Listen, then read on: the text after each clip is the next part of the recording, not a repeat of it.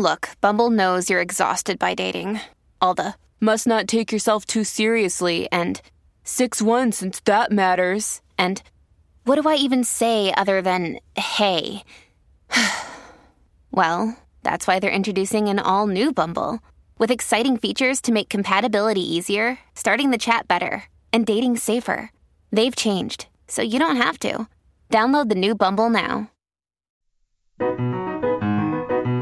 Welcome to Her Half of History. My name is Lori. Today, I am back in the speaking seat, and we are starting a brand new series on the history of girlhood. But first, I am happy to announce that I have partnered with Evergreen Podcasts, a podcast network that includes many other exciting history podcasts, plus podcasts on news, arts, pop culture, true crime, movies, music, sports, literature, wellness, and more. Basically, you name it, they probably have a podcast on it. Visit evergreenpodcast.com or click on the link in the show notes to check them out.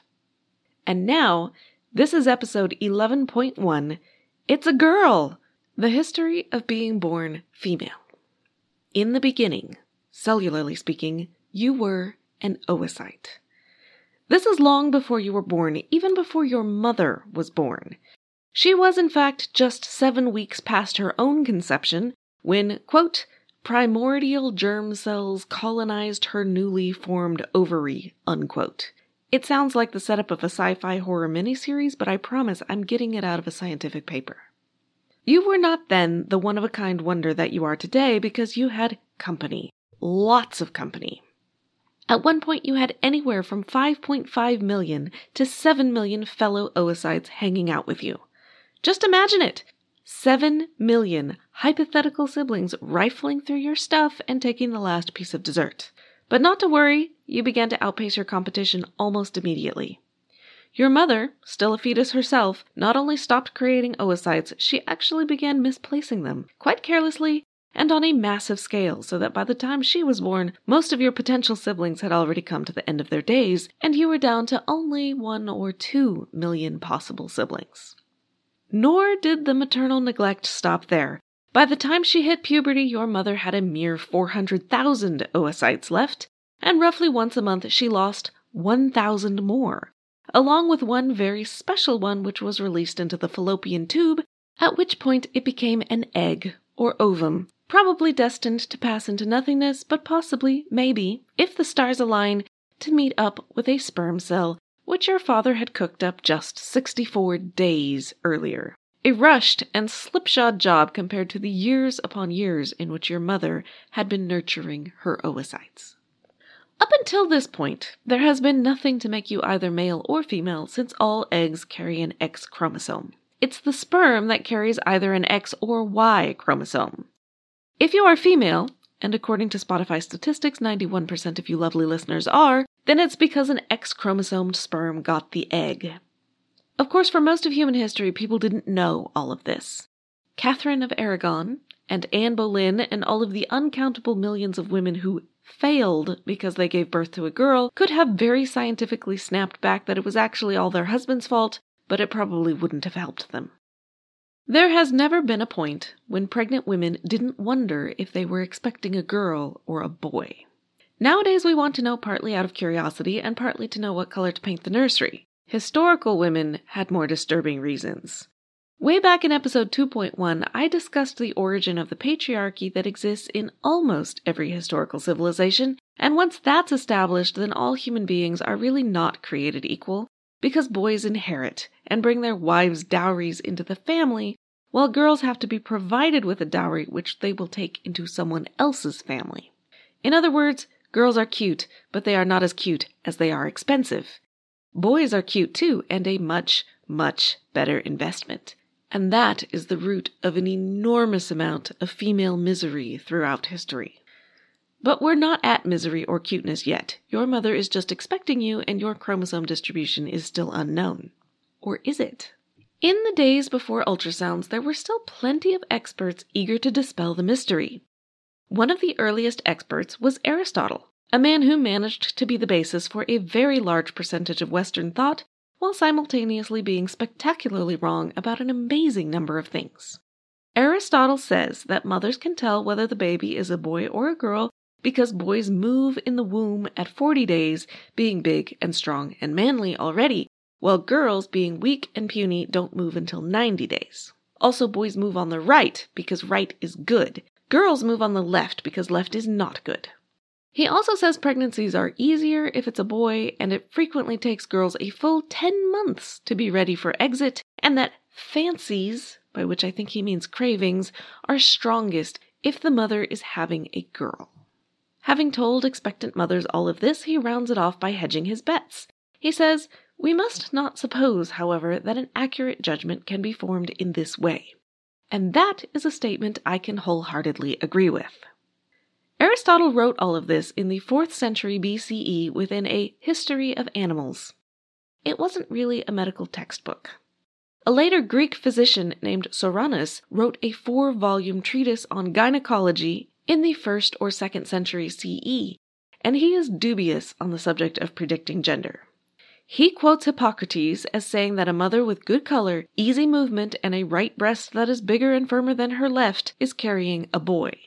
But Soranus audaciously contradicts the great Hippocrates and says that this is untrue. He also says that some say a boy fetus moves more, while a girl is slower and causes her mother to vomit more, but Soranus adds dryly that these things are more plausible than true. The question is, who are these people who said so? The answer is unclear, but we can guess. Most births were not attended by doctors. What did they know about pregnancy or childbirth?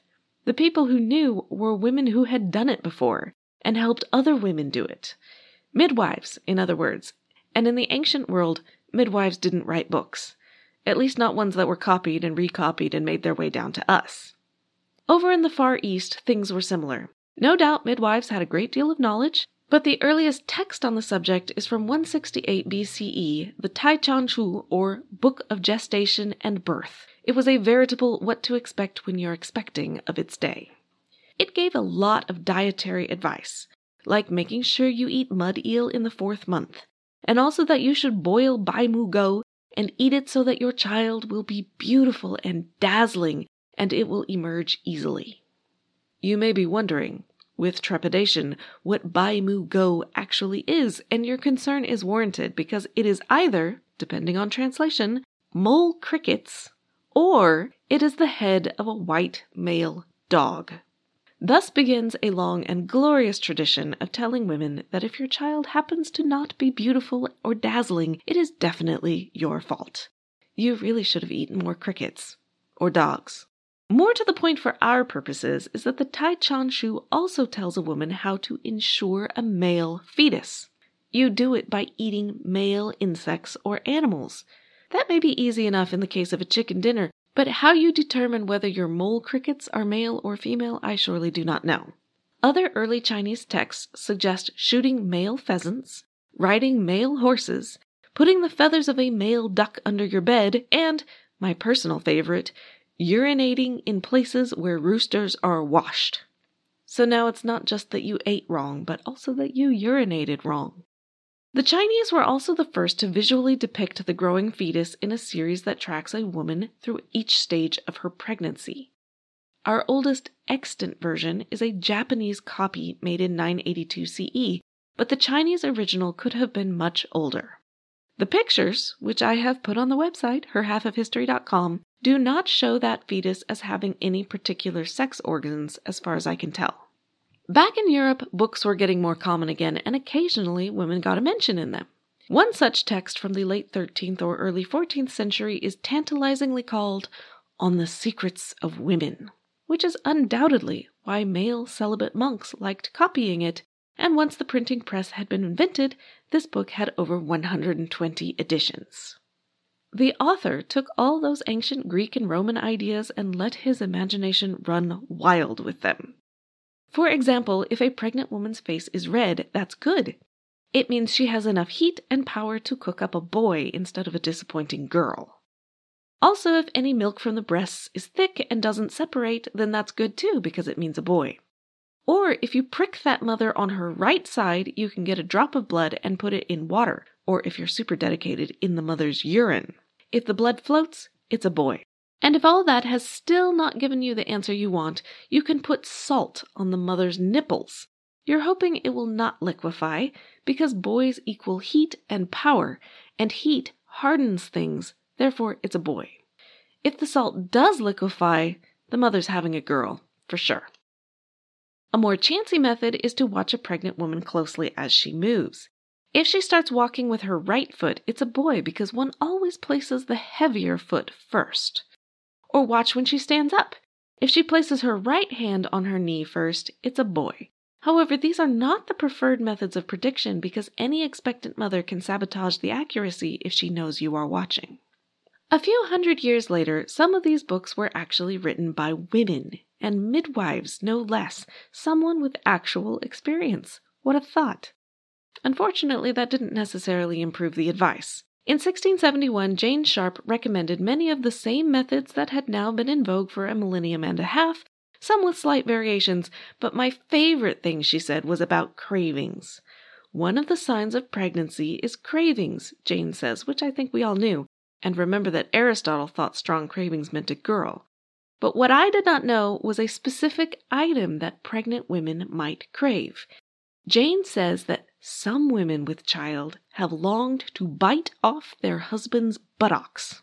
So there you go. Watch out for that. So far, I've mentioned only the methods listed in semi-serious medical textbooks. You can imagine that the folk traditions proliferated too. One researcher in rural France found women who would drop a coin down their bodice. If it fell heads, it's a boy. Tails, for a girl. This one was done right up until World War I. Or if you had older children, they could give it away. A first word of mama meant the next child was a girl. Dada meant a boy, except when the rules were reversed, which is a super helpful caveat. What it meant if the first was banana, I don't know. But then they probably weren't importing bananas yet. The great thing about all of these methods, serious or no, is that whichever one you pick, you will be right, roughly 50% of the time. And every time you're right, you've proved the method works, right? I say roughly 50% for a couple of reasons. First, a baby is actually slightly more likely to be a boy. In most countries, there are about 105 boys born for every 100 girls. Girls make up the population imbalance overall by living longer. And second, because there are a very small proportion of babies born with unclear sex organs. This was known and mentioned even in some of these historical sources. Our friend Magnus, who wrote On the Secrets of Women, included them in the list, and he had the answer on what labels these people should adopt. Nature always intends to produce a male, he says with breathtaking confidence. And these people should be designated as men, because when a determination is made about something, the worthier alternative should be chosen. End quote. I recommend not using that argument in the modern world. It won't go over well, I promise. The high-tech method of determining the sex of a fetus was a long time coming.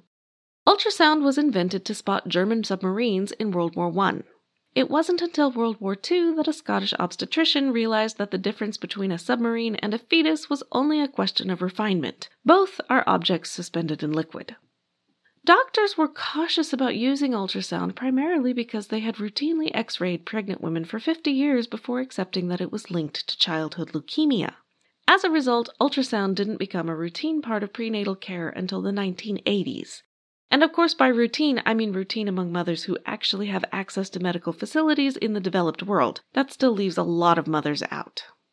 For those who do have it, a mother can find out the gender of her child starting at roughly 16 weeks with an accuracy that Aristotle never dreamed of. If she wants to find out, which not every mother does. Some people have superhuman patience and self-control. I was not one of those mothers. Anyway, let's imagine that you have actually been born, no matter when our historical mother found out your sex. Congratulations, you are now a separate entity. All in all, at this stage, it may not matter that much to you if you happen to possess a Y chromosome or not. Either way, you are likely to be displeased with the world. It's too cold, too bright, too different from your former paradise, and no doubt you will tell the world of its shortcomings at the top of your voice. To my surprise, the historical sources did not have much on how to treat girls versus boys at this age, though believe me, they will make up for it later. There is a chance that the lying-in period might be different. Jewish women were unclean for 7 days if they bore a boy, but a full 2 weeks if they had a girl. And after that period, it was 33 more days of purification for a boy and 66 for a girl.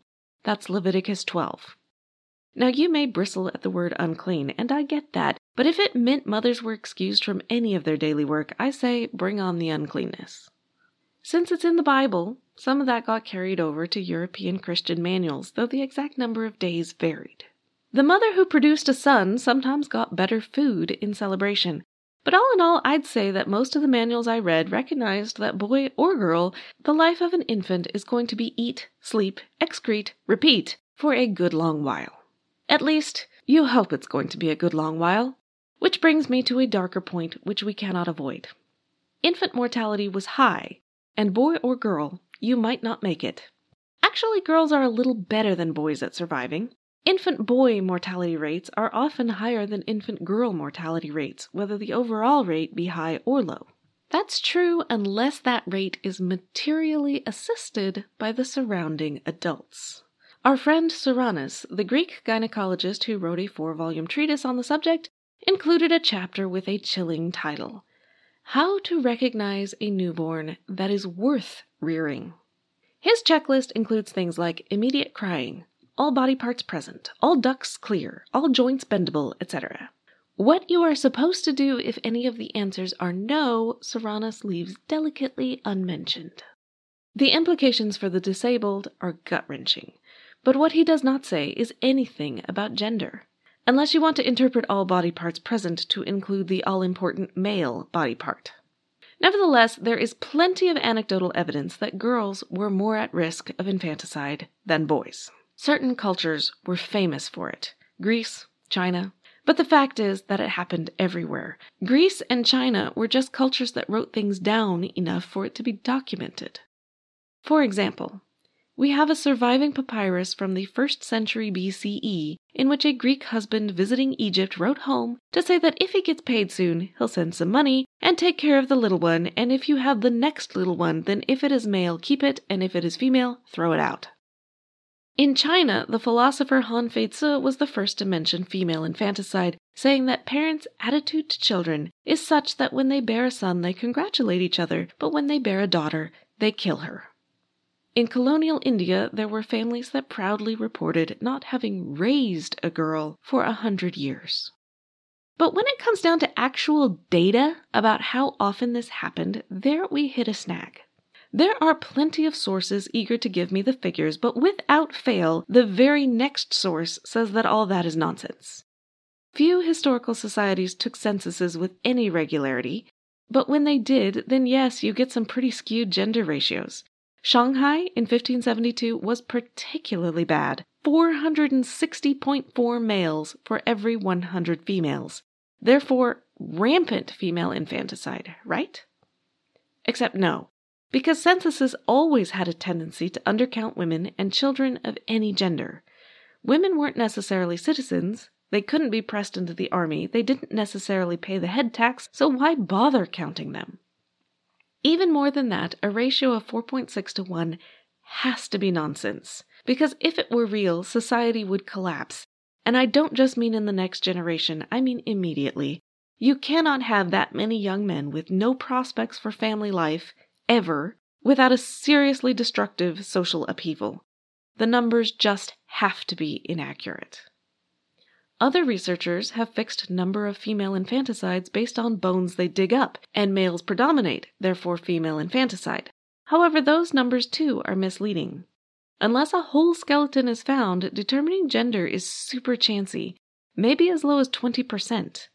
Plus, bigger, thicker bones have a better chance of surviving intact, so you would expect more men to be dug up on average. Basically, there is just no good way to determine how prevalent this was, but we can determine how prevalent it wasn't. One study looked at the statistical effect of killing 1/5 of all girls in a stable population with high overall mortality rates, which is a pretty good description of most pre-modern civilizations. The model predicted population decline of 50% in only 57 years, and 88% decline in 173 years.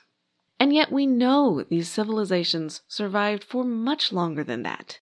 They just can't have been killing more than a small percentage of girls. It's statistically impossible, no matter what the anecdotes say. The answer to all the uncertainty may lie in interpreting what the writers meant when they talked about exposing a child. My mental image is an unhappy baby left out on a rough hillside for the elements to kill, or possibly for wolves to take and raise and later to found the city of Rome. Dying of exposure certainly happened, but more commonly mentioned is drowning. It was quick, it was certain, it was clean. And still others appear to have meant that they dropped the girl off at an orphanage or charity.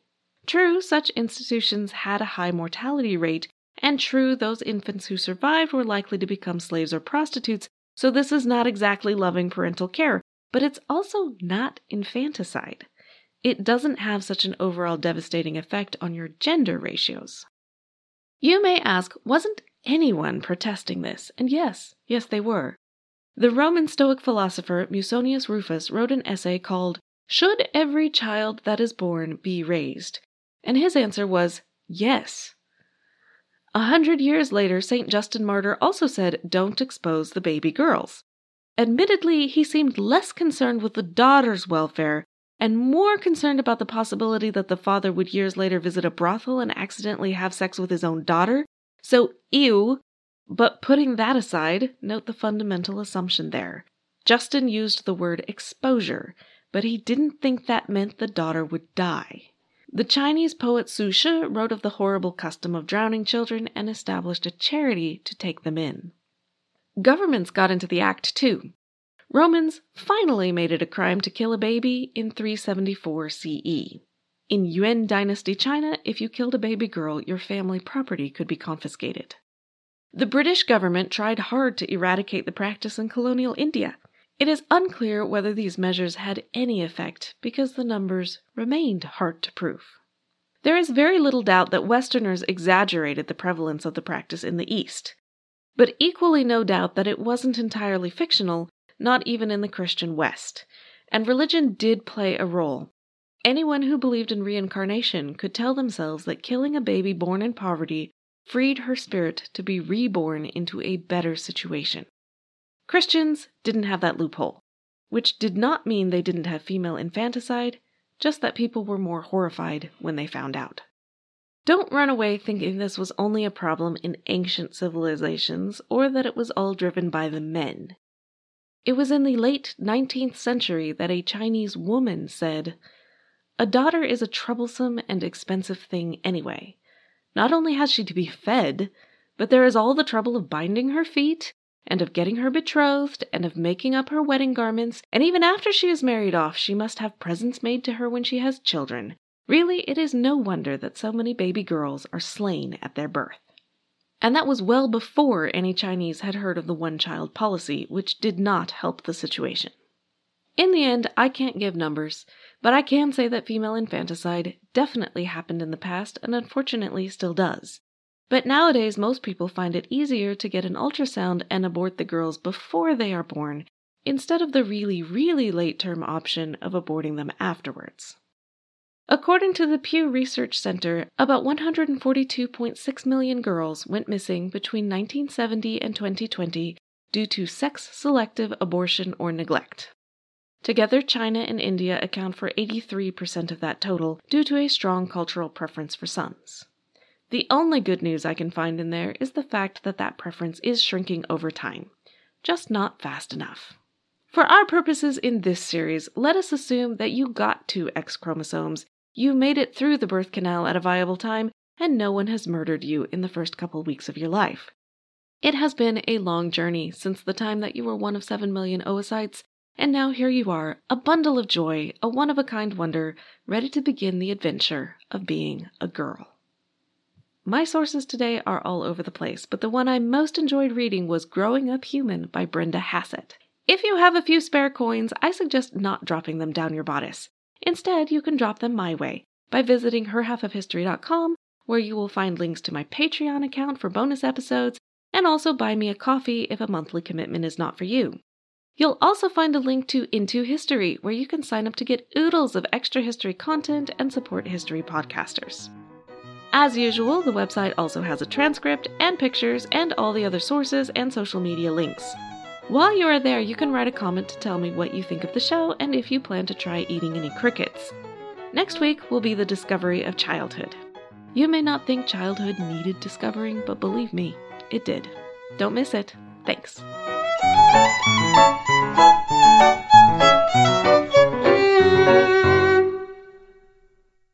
Hello, my name is Peter Zablocki, and I'm a historian, author, and college professor. I'm thrilled to invite you to check out Evergreen Network's History Shorts podcast. Every Tuesday and Thursday, join me on a journey through time, exploring the little-known and hidden gems of history. In each bite-sized episode, I'll dive into my original research to bring you intriguing historical curiosities you've probably never heard of, uncovering the fascinating stories that have shaped our world, from forgotten figures to overlooked events. And the best part? I've condensed all this historical goodness into manageable chunks, perfect for your on-the-go lifestyle. Whether you're commuting to work or squeezing in a quick break, History Shorts fits into the little time you probably think you don't have. Subscribe now and never miss an episode of the History Shorts podcast, available wherever you get your podcasts. I'm Ken Harbaugh, host of Burn the Boats from Evergreen Podcasts. I interview political leaders and influencers, folks like award-winning journalist Soledad O'Brien and conservative columnist Bill Kristol, about the choices they confront when failure is not an option. I won't agree with everyone I talk to, but I respect anyone who believes in something enough to risk everything for it. Because history belongs to those willing to burn the boats. Episodes are out every other week wherever you get your podcasts.